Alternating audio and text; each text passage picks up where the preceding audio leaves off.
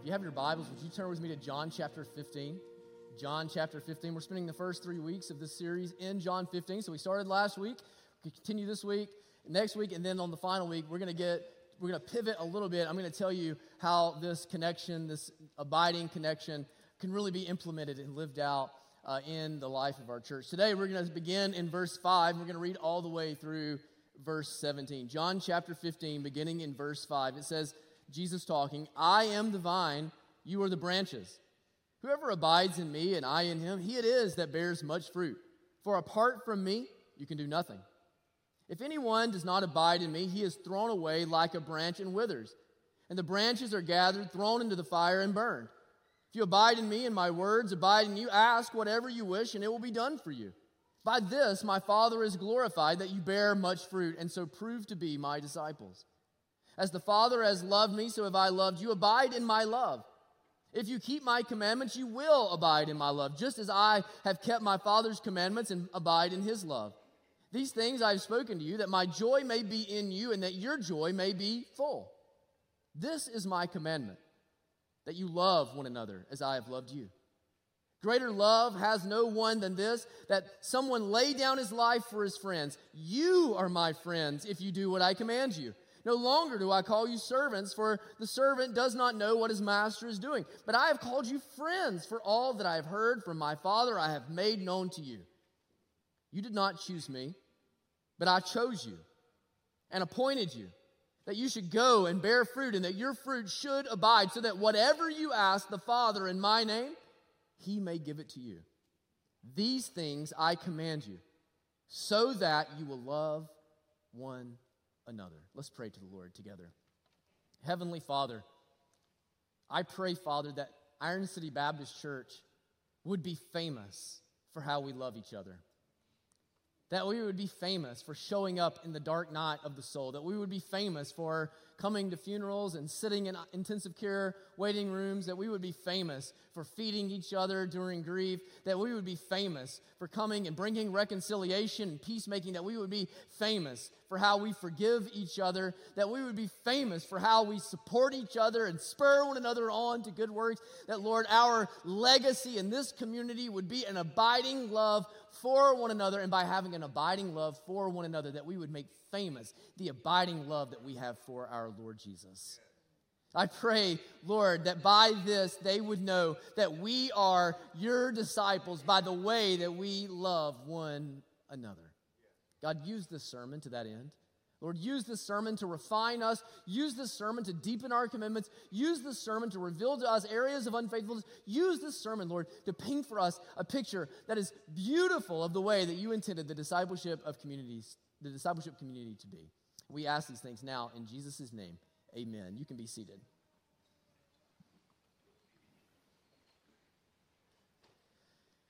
Former British Prime Minister Margaret Thatcher once quipped, Europe was built by history, America was built by philosophy. And what she's getting at is that America really is a new kind of society. That never before had there been a society that was built on the values of personal liberty and self-evident truths and the pursuit of happiness. And never before had there been a society that enabled you to have upward mobility so that you weren't always destined to die in the same social class and in the same social standing into which you were born. And I'll tell you, it really was obvious to me how much I had taken this for granted a few years ago when Pastor Jeffrey came over from Swaziland to make his first visit to America. Now, you have to remember that Swaziland is about the size of Delaware. So you can drive from one end of the whole country to the other end of the country in about an hour. And so I asked Jeffrey before he was coming over, is there anything that you would like to see over here while you're here? We didn't know if he would ever get to come back or not. And Jeffrey, not having the context for just the sheer enormity of the United States, said, I would love to see Washington, D.C. and the White House. He didn't realize it was an 11-hour drive to get there. But when the African makes a request, you want to fulfill it, right? And so we actually ended up, I took him on a whirlwind 2 or 3 day trip up to D.C. And he's there, and man, he is living it up. He's taking selfies with the FBI cars, and he's going in front of the Capitol building and getting his picture made. And my favorite was, Jeffrey asked me, he said, can I go and see the president? I would like to make an appointment with the president because I want to share with him the gospel of Jesus. And we tried, and I said, Jeffrey, he needs to hear the gospel of Jesus as much as anybody, but his schedule didn't allow it, so we weren't able to make it. But what I loved about Jeffrey is that he recognized that in this new society, that Washington, D.C. was really the epicenter. It was really the operating center of this new society in which he had only read about and only conceived of. And for a man like him who lives in a tyrannical dictatorship, he wanted to go and see where the soup was made. He wanted to go and see ground zero of this philosophy of society in which he can only dream.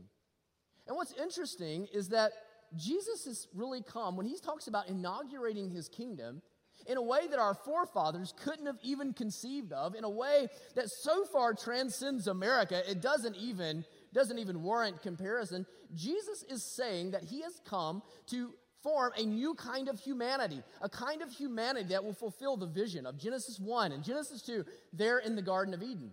And by forming this new kind of humanity, Jesus in the kingdom is going to form a new kind of society. A kind of society in which there is unbroken, abiding relationship between man and God. A kind of society in which there is a theocracy, but the theocracy is not ruled by a pope or ruled by even a God-fearing king, but ruled by God himself. But until his kingdom comes, until it is fully consummated upon the return of Jesus, what we are meant to understand and what he is teaching here in John chapter 15 is that the epicenter of this new society, the epicenter of this new humanity is here in the local church. That among the body of Christ, among those of us who know Jesus and have had our eyes opened by the Holy Spirit so that we walk in fellowship with Jesus, that the way that we relate to each other, the way that we live among one another, the way that we encourage each other is meant to be a microcosm of what life in Jesus' kingdom is going to be for all eternity. And so I actually think that part of what we get in John chapter 15 is really a description of the characteristics of life in this new society. Now, the first characteristic that I want you to see is that it is defined by radical love. Defined by radical love. Now, none of us gets to choose the family into which we are born, do we? All of us are born into families with Aunt Bethany's and Cousin Eddie's and everything else in between, right? Just by the sheer fact that we are born into a particular family with a particular set of problems, with a particular reputation, with particular baggage.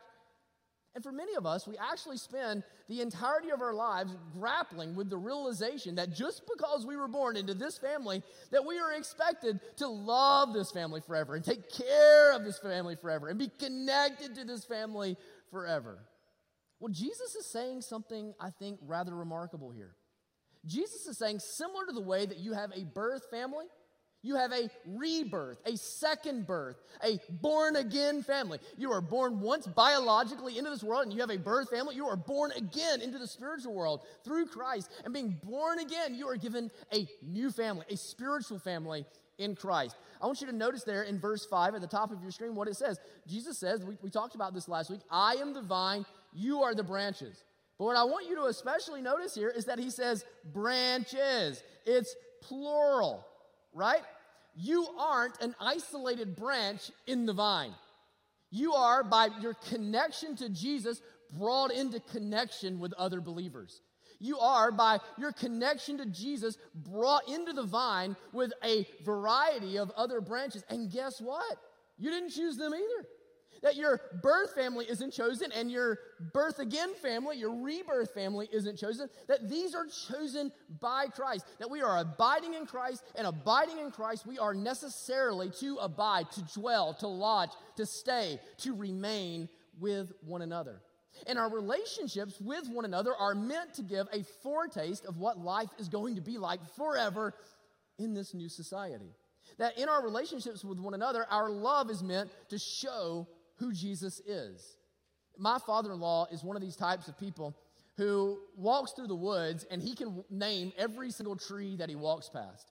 Just by looking at the bark of the tree and the leaves of the tree, he can't just tell you that it's an oak tree. He'll say, this is a water oak, this is a post oak, this is a white oak. And I've learned that these people cannot resist the urge to tell you all of their tree knowledge every time you go out with them. By the way, I love you, Daddy Bo. I love you so much. But it's true, right? And we all have our things like this. Me, I need to see acorns and apples. You know what I mean? Like, if you want me to know it's an apple tree, I can't tell you by looking at the trunk, and I can't tell you by looking at the leaves. I need to see apples on the branches, and then I can tell you that it's an apple tree. Colossians chapter 3, verse 1 says something interesting.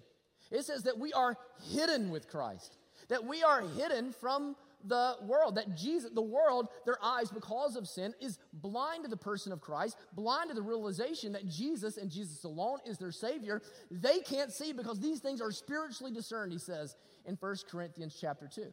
So what hope does our world have to catch a glimpse of Jesus? The hope that the world has to catch a glimpse of Jesus is by the fruit that's in your life. The fruit that is manifested on the branches that are abiding in the vine. And so, in verse 10, as we saw last week, I don't have it up there on the screen. In verse 10, Jesus had told us that the way that you're going to know that you love me, the way it is evident that you love me, the way that you express your love to me, is just the way that I express my love to the Father. I expressed my love to the Father because I lived according to his will, because I kept his commandments. And the way that you're going to express your love for me, the way it will be obvious that you will bear particular fruit, you will love me, you will keep my commandments just as I kept the Father's commandments. Well, what we're seeing here as Jesus continues his discourse is he has a particular commandment in mind. He has a particular application in mind. That he's not just using commandments in the broad sense, he's using the commandments in a very specific sense. And it's a commandment that has just happened at the Last Supper. It's a new commandment that's been given. It's a commandment, as we saw in the reading before the service started, it's a commandment that really defines so much of the ministry of the Apostle John. And it's the commandment to love one another. This is my commandment, verse 12, that you love one another as I have loved you. He's almost quoting directly what Jesus says after the Last Supper, as he's identified his betrayer, as Peter's denial has been predicted. Then he says what? He says, a new commandment I give to you, that you love one another, just as I have loved you. You also are to love one another. And then, by this, all people will know that you are my disciples if you have loved one another, have love for one another. That the fruit on the vine, that the commandment that's kept, the expression of love to Jesus that is expressed is found in the love that we have for our brothers and sisters in Jesus. That our love for one another is to give the evidence to the glory of who it is that has saved us and the glory of the vine in whom we are now abiding. So here's what's interesting about this. And this is what John says explicitly in 1 John 4 that I read earlier. That if you want to know how completely you are abiding in the vine, how well are you loving your brothers and sisters in Christ? If you want to see how completely you are abiding in the vine, evaluate how well you are loving one another. Because those who are abiding completely in the vine of Jesus bear the fruit of Jesus. And what is the fruit of Jesus? That you love one another. Brothers and sisters, this is why the modern iteration of the church just won't do. Because it's less beautiful than the vision that Jesus has for his community of disciples here that is being portrayed and put forward. The modern iteration of the church is let us have a well-produced, efficient service that gets you in and out, downloads on you a bunch of self-help principles, which, by the way, don't make your life better. They make your life worse because they end up being a bag full of rocks that you got to carry everywhere. Another reminder that you can't do all the things that everybody says that you need to do to be able to be successful and have a good marriage and have good finances. It's this bag of rocks that you're carrying everywhere. You go in, you come out, you're in and out in an hour. There's no accountability. There's no relationships. There's nobody to show up at your funeral. There's nobody to preach your funeral. There's nobody to care for you and offer counseling when your marriage is falling apart. That's not the vision, man. That's not the vision. Go to the early church and see how they live this out. What did the early church do? You need food? Have mine. Oh, you need needs met? Let me go sell my field and give you the proceeds. You're going through the heart. Your family kick you out because you love Jesus now? I've got a room. I've got a bed. You come and live with me. You come and stay with me. You're going through the hardest moment in your life? Let me bear the burden with you. You have friction between you and your husband? Let me come in and be a peacemaker in your life, in your marriage, with your kids. Let me ask you, which one is more beautiful? Which portrait more clearly shows, by this they will know you are my disciples? Listen, we've got to paint a beautiful portrait of Christ for our kids, don't we? We do. We've got to show them that the church, those are the people that come and sit with you in the waiting room of the intensive care unit. The church, those are the people that come and cook for you when your husband has passed on to the next life. The church, those are the ones that prepare meals for you when you bring a new baby home or when you're living over in the NICU. The church, they're the ones that show up for you when your marriage is falling apart. The church, those are the ones that you can confide in and that you can trust. The church. We have to paint for the next generation, if they are to glimpse Jesus and want Jesus and love Jesus, what it looks like to love each other. Because by the way that we love each other, we are putting on full display who Jesus is.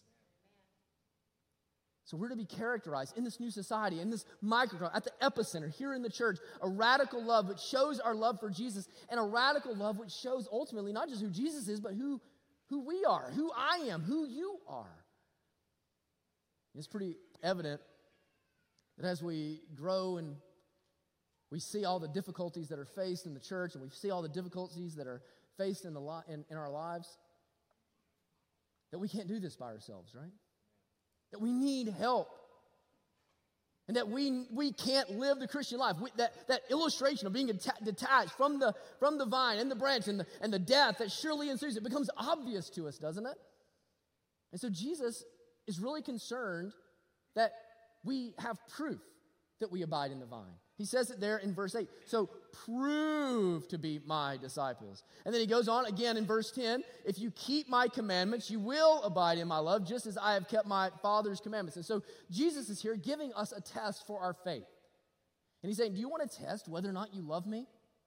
You want to test whether or not you are actually abiding in me and walking with me? Well, the test of your love for me is, do you obey me? Do you obey me? Well, now he's taking it a step further here in verse 12. Having said, do you want to know if you want to test whether or not you love me? Do you obey me? Well, now we need to test our obedience. Do you want to know if you obey me?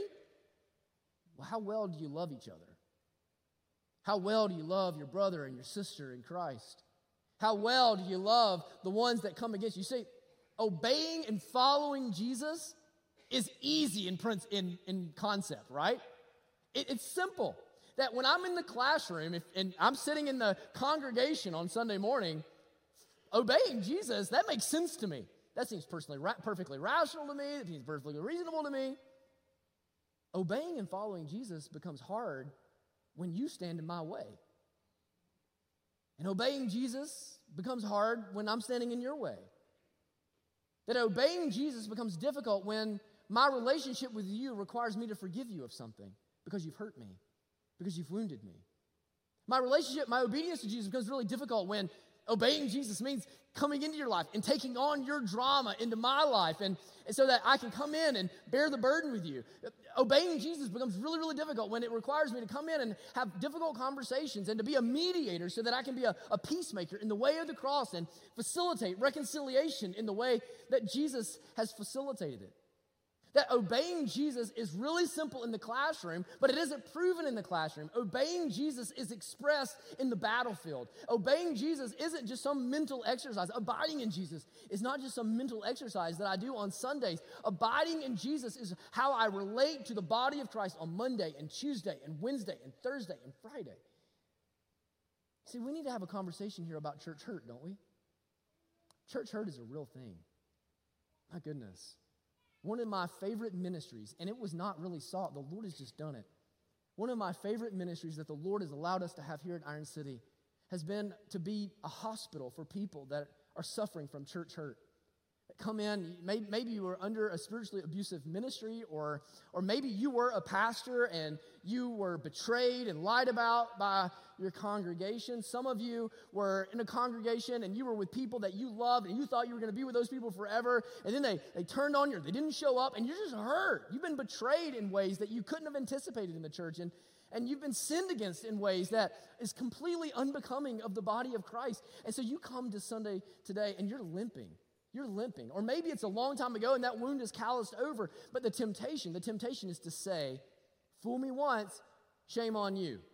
Fool me twice, shame on me. I'm just going to show up. I'm going to slip in at the beginning. I'm going to slip out really quickly at the end. And I'm going to go to Cracker Barrel. I'm going to check it off my list. Or I'm just going to go on the live stream so that I don't have to deal with all of the stuff, with all of the people. And look, I get it, man. Like, I've been there. I've been betrayed. I've been let down by people that I would have thought it was impossible for them to. I've been sinned against by people in egregious ways. And the tendency in me is to say, okay, that's fine. This is just to be my job then. I'm just going to show up, I'm just going to preach the sermon, I'm just going to go home. That's how we all get there. But you see, it's in the muck and the mire of betrayal and disappointment and frustration and letdown and offense in which we have the opportunity to put on fullest display the radical love of Jesus. What I'm not saying is go and subject yourself to abuse. I would never say that. But what I am saying, church family, is that we must submit ourselves to the cross. We must submit ourselves to the cross. That we must go to the cross and remember that it was there at the cross that I swung the hammer. It was there at the cross that I brought offense to God. It was there at the cross that my sins were answered for. It was there at the cross that Jesus forgave me of what I should not have been forgiven.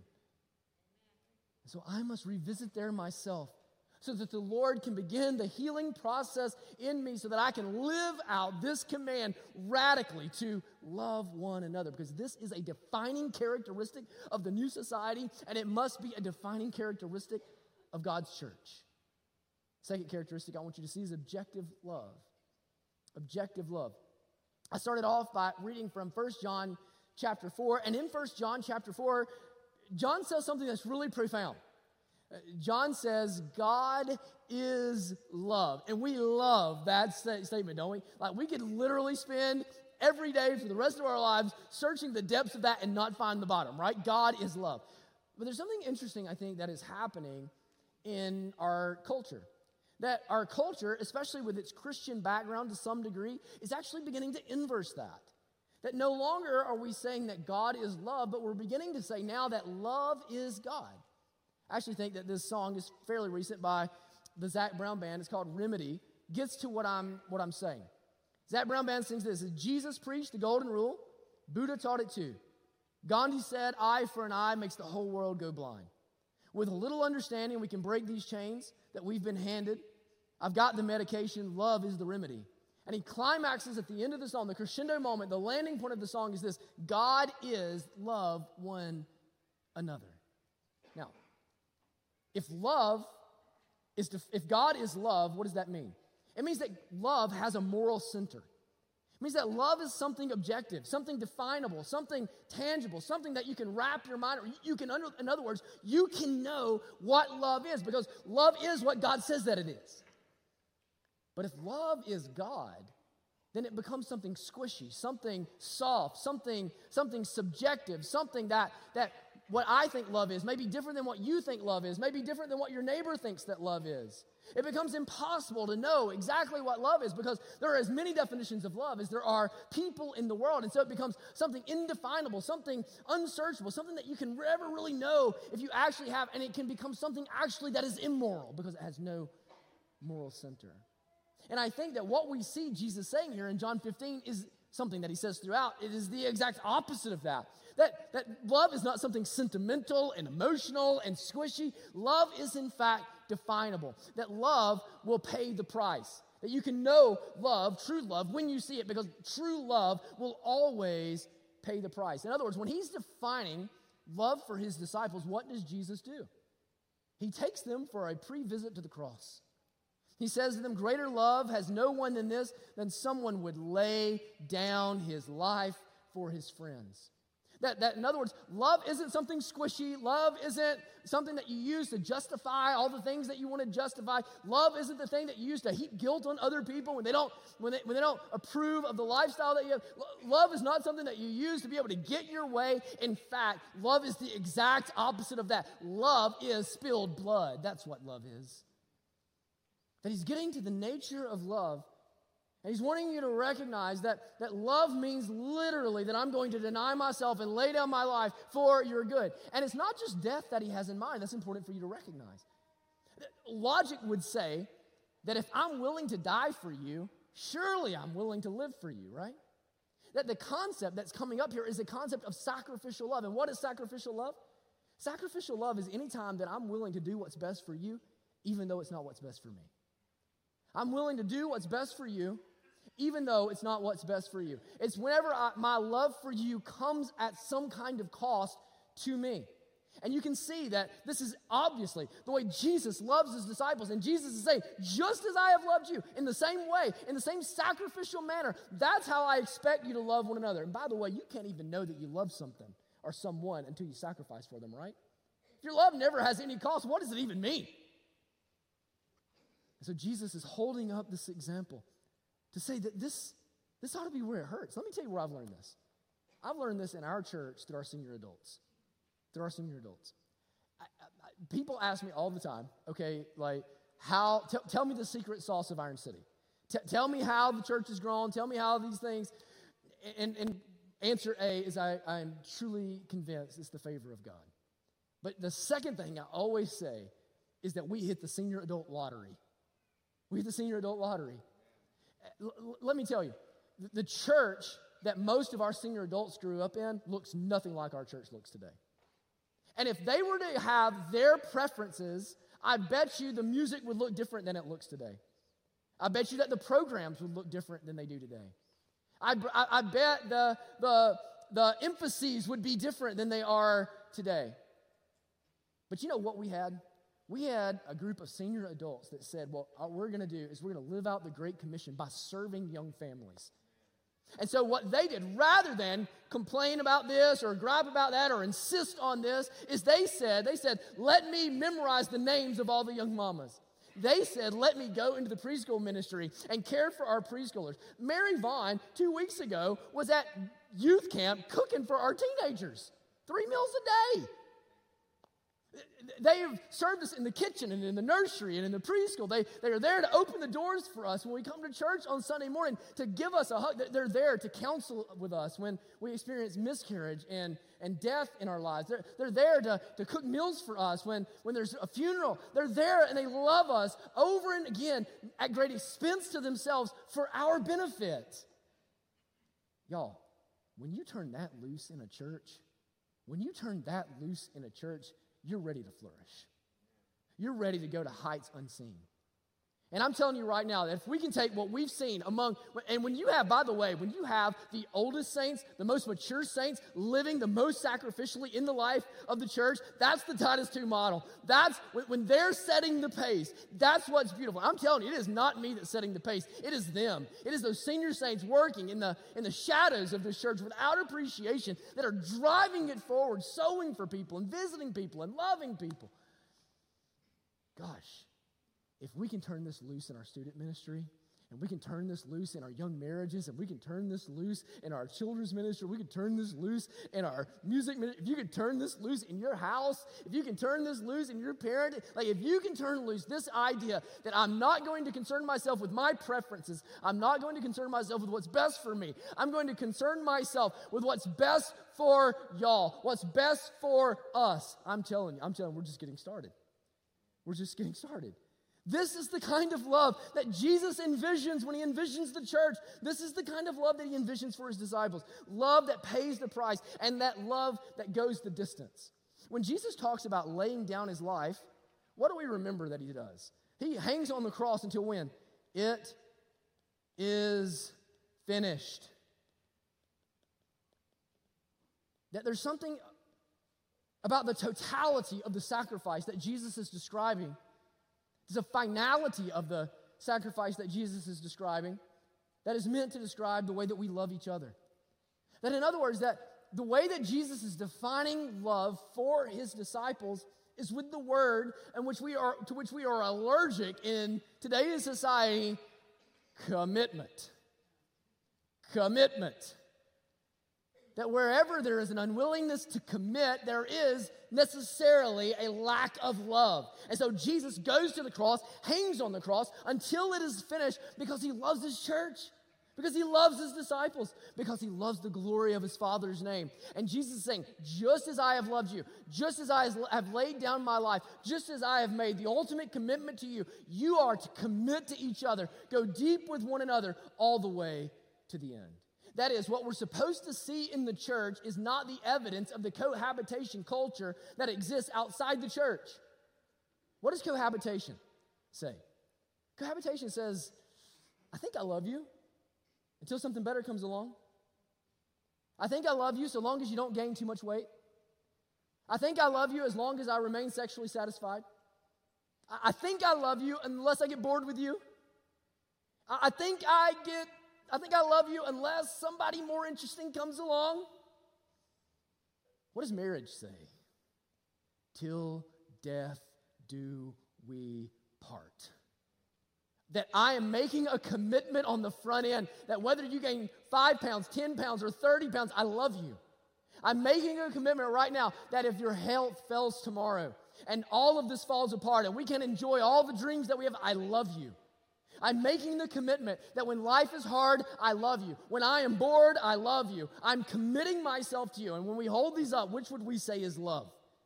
Which would we say is love? We know, right? That is what is meant to break loose in the life of the church. That for a season, I understand, you may need to just attend for a little while to heal. I get that. You may be going through stuff in your life, and the anonymity of a crowd is powerful and needed for you. I get that. What I'm telling you is if you stay there, you won't realize the full beauty of what it means to be in the body of Christ. That to love one another in the body of Christ is necessarily to commit to each other, not just to attend, but to join in membership, in a covenant with one another, to say ultimately, in some form, till death do us part. Even if I get bored sometimes on Sundays, I'm in. Even if the programs change a little bit, I'm in. Even if the direction's a little different than what I wish it was, I'm in. I'm in. So long as we are holding the Bible and seeking to glorify Jesus, like I am in. I'm committed to us. And there's something beautiful about that, right? I hold up to you when I held up to you last January when I said, let's grow old together, y'all. Let's grow old together. Let's go through this life and commit to one another and go through the ebbs and flows and the ups and downs and the conflicts. And let's join together when it's really exciting. And let's join together when it's really hard. That's the beauty of Jesus going to the cross and saying, it is finished. It is seeing it all the way through. Love cannot be truly expressed apart from a commitment. Have we ever conceived that perhaps that's why God gives us a law? Because it is in the framework of the law that we have an ability to properly express our commitment and our love to Jesus. And that is the same that is meant to be in the life of the church. That a defining characteristic of this new society is objective love. And finally, it is intimate love. Intimate love. I love this, man. Jesus says something that is so remarkable. He says, you are my friends. Not like you're my associates, you're my colleagues, you're my students. He looks at Matthew and John and Peter. And y'all, we've seen how often they messed up, right? We've seen that. He looks at these men in the midst of all their egotistical mess-ups and all of their unfaithfulness and even in light of their coming denial and betrayal, and he looks at these people. And he says, you're my friends. I care about you. I feel close to you. And what separates them? He tells us, I think this is amazing. He tells us what differentiates a servant from a friend, doesn't he? Look at verse 12, verse 15. No longer do I call you servants. You're more than that, he says. For the servant does not know what his master is doing, but I have called you friends. For all that I have heard from my Father, I have made known to you. Do you see what he's saying? Jesus is looking at these disciples and he's saying, you're my inner circle, man. Jesus is modeling for us transparency with his disciples. He's saying, look, everything that the Father, he's talking about the will of the Father, he's talking about the upcoming cross, he's talking about the difficult days afterward, and he's looking at them and he's saying, look, I've let you in on what's happening in my heart. I've let you in on what's happening in the future. I've let you in on what the plans are, because you're not just servants, you're not just workers, you're friends of mine. And I believe that this transparency is meant to be reflected in the life of the church. That just as Jesus confided in his disciples and bore his heart to his disciples and opened up his life to his disciples, that we're now to be a community of transparency that in similar way does similar things. That's why we can't just settle for being a church service here. I tell you that all the time. A church service is not enough because a church service does not bring the beauty of Christ and the beauty of the gospel and the beauty of the body of Christ into full view. That we can't just be a church service. We have to be a church family. A church family. A place in which we can be transparent with one another. A place in which we can confide with one another. A place in which we can suffer together. That this has to be the place where it's okay that you're not okay. This has to be the place where you can confess your sins. Here's what happens for so many of us. So many of us live our entire lives lonely. We live our entire lives lonely. We carry secrets from our childhood, abuses that we've faced, hardships that we've known. We carry emotions that we haven't dealt with. We go into adulthood, we face grief and loss and disappointment, and we bottle that stuff up, and we don't disclose all of those kind of things. We have sins in our lives, we bottle those things up. And what happens when you have secrets is you feel isolated. You feel alone. You feel like you have to carry all of those things. Except here is Jesus with all that he has, confiding in his disciples. He goes to the Garden of Gethsemane, and what does he do? He looks at his disciples and says, I need you to pray for me. I'm struggling right now. I'm having a hard time. You're not just my servants, you're my friends, and I need my friends. Now that's what the church is supposed to be for each other. Don't you see that? This isn't supposed to be the place you have to come and have a fake smile.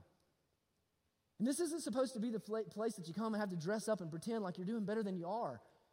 That this is the place where you come and you download your secrets and you download your grief and you download your fears and you confess your sins so that ultimately you can be reminded, I am not alone. That not only am I never alone because I have Christ in whom I abide, I am never alone because I have branches, I have a church with whom I abide. This is the vision for our connection groups. We're not there yet. We're not there yet. It's not just a place for us to talk about the new football coach at Alabama. It's not just a place for us to just get through a lesson. It's a place for us to confide and be transparent in our lives. It's a place for us to be reminded that we are not alone. But church, I don't want you to just have this vision for connection groups. Like all of the fellowship of the church and the activity of the church has to happen on the campus of the church. I want you to have this vision for your dining room table. I want you to have this vision for Cracker Barrel. Like, I want you to have this kind of vision where you join together with other brothers and sisters in here to say, look, you've always said I can count on you. Let me tell you what's going on. Let me hear about what's happening in your life. To build the kinds of friendships and the kinds of relationships like Jesus had built with his disciples there, grilling fish on the side of the Sea of Galilee to say, look, I've confided in you. You're not just an acquaintance. You're not just an arm's length fellow church member. You are my friends. You are my friends. We're to be a community of transparency, but also of codependency. He says something really, really cool there in verse 16. He says, you did not choose me. We talked about this, right? You didn't choose your birth family. You don't choose your rebirth family. You did not choose me, but I chose you. And what's interesting in the Bible is as often as it talks about election, it almost always talks you not just being elected into a new status, but into a mission. You did not choose me, but I chose you and appointed you, that you should go and bear fruit, and that your fruit should abide. Now, one of the things that I want to point out to you is all of the yous, and this is really hard to see in English translations, but all of the yous are really y'alls. You know what I mean? They're plural yous. These are you all, y'all, youans, right? So throughout John chapter 15, he's not talking to you. He's talking to you, y'all. And so he's looking at them and he's saying, y'all didn't choose me. I chose y'all. Y'all are brought all together. Y'all are friends with one another. Y'all know one another. Y'all partner together because I chose to make it that way. So then he says, and I appointed it this way on purpose. The word appointed there is used in Acts and other places in the New Testament to talk about being called into the ministry. That God has a specific call on your life. And now he's here using it in a general sense, in a generic sense, to looking at the entire body of Christ and saying, I chose you and I appointed you because I knew what you needed with one another. And in other words, in the body of Christ, it is always that the sum of the parts is better than the individual pieces. That God is bringing all of us together with all of our different backgrounds and all of our different spiritual gifts. And he has appointed us to come together at this particular church, at this particular time, for this particular mission. That God has brought us together, that we can advance together in the Chihah Valley, into the ends of the earth, to make disciples who are flourishing according to his name. That he has brought us together, and he knows why you're in Iron City Baptist Church. You are appointed and arranged specifically in the body of Christ. That means there are people here that you're called to encourage. There are people here that Jesus has sent you to encourage. There are people here that Jesus has sent you to partner with. There are people here that Jesus has sent you here to teach. There are people here that Jesus has sent you here to disciple. Jesus has appointed and arranged and chosen and put all of this thing together in his infinite wisdom so that the sum of the parts can work better than the individual pieces so that we can flourish. And that means that if you're not connected and you're not encouraging, there are people that are remaining discouraged. There are people that are remaining on the edge of giving up. That means there are people that are remaining untaught. There are people that are remaining uncared for. There are people that could be connected right now that are not connected because you're not doing the work of connecting. No, we've all got to come together and for the purpose of the mission, collectively come together and encourage one another and take up our appointed roles in the body of Christ, in the mission of Jesus, in the will of the Father to press on into the Chihah Valley for the glory of Jesus' name. That God has brought us together so that collectively we might keep one another in the mission. I'll tell you, this has happened in my life. I've stood up here time and again over the last 10 and a half years and told you that, like, if it wasn't for our elders, if it wasn't for our deacons, if it wasn't for this person or that I would not be standing as your pastor. Tell you what comes into my mind. Jesus actually lands this here so that whatever you ask, and remember, this is y'all. Whatever y'all collectively come for and ask the Father in my name, he may give it to you. And I think about what this looked like in my life a few years ago. I had 4 years of headaches. And out of all the health things that I faced, the back and the stomach, the headaches were by far the worst. And I had 4 years. I had one headache that lasted for 7 months. I had another headache that lasted for 8 months. 24 hours a day, 7 days a week. I tried every kind of treatment. I tried state-of-the-art drugs. I tried multiple neurologists. I went and did inpatient infusions. And I was in a D group at the time, and I began to just confide in those guys that I was really at the point of despair. Migraines are the leading cause of disability in those that have neurological disorders. And I'm telling y'all, I was really close to being there. I was really close to being there. And I began to confide in a group of men that I was meeting with regularly on Thursday mornings and just telling them that, like, I don't know how much longer I can keep going. I've lost my personality. I'm not the daddy I want to be. I'm not the husband I want to be. I'm not the pastor I want to be. I just don't know that I'm going to be able to do this. And so some of the men said, what we need to do is we need to all gather together and pray for you. And I thought, well, yeah, that would make sense, wouldn't it? And so they encouraged me, and they kept me going. They would send me encouragements. But on one particular Thursday morning, we all gathered here in the sanctuary, and they gathered around me sitting in a chair, and they laid their hands on me, and they prayed over me. I mean, it seemed like it was for each man. It was like 7 men, and each man, to a man, prayed a lengthy prayer over me that the Lord would interrupt this pain and bring healing into my life. And it wasn't 2 weeks after that I had the worst migraine of my life. Literally laying in the floor of my bedroom and allowing my mind to go to dark places and saying things like, Lord, why do you keep picking on me? Statements of complete unbelief. Well, the next week, I would like to tell you it got better, but I got COVID. This was in 2020. I got COVID. But, interesting, the following week, I was actually to go into the hospital for 3 or 4 days for headache treatment. And I got COVID, and I wasn't able to go. And in the process of treating COVID, my headaches resolved. And we were able to find that the simplest treatments possible that I was able to treat for COVID, we had tried state-of-the-art everything, completely resolved my headaches. All of a sudden, my energy came back, my personality came back, my passion for the ministry came back, my Fun at home came back. I re-enrolled in seminary, which I had long forgotten. My desire was rekindled inside of me. But don't you think for 1 second it's not lost on me how miraculous that is. 4 years, people with neurology degrees at University of Alabama couldn't figure it out. But a group of brothers in my church, ordinary men, prayed over me, supported me, and the Lord saw fit to keep me in the fight. Can I tell you something? We need each other. We need each other. We need each other's encouragement. We need each other's frustrations. We need to sharpen each other the way iron sharpens iron. We need to knock off the hard edges from one another. We need each other's prayers. Church family, we have to remember that we're never alone. And we have to see to it that our brothers and sisters never feel alone. Can we pray to the Lord together? Thank you for watching or listening to one of our sermons. We would love to have the opportunity to connect with you one-on-one. We are not a perfect church, but we are a joyful church, and we want to help you increase your joy in Christ. We would love for you to come and worship with us one day soon. You'll be able to find information about our worship services, about who we are, what we believe, what we do, and what we're hoping to accomplish on our website at ironcity.org. And we would invite you to go and to check out all the information there. We look forward to seeing you soon.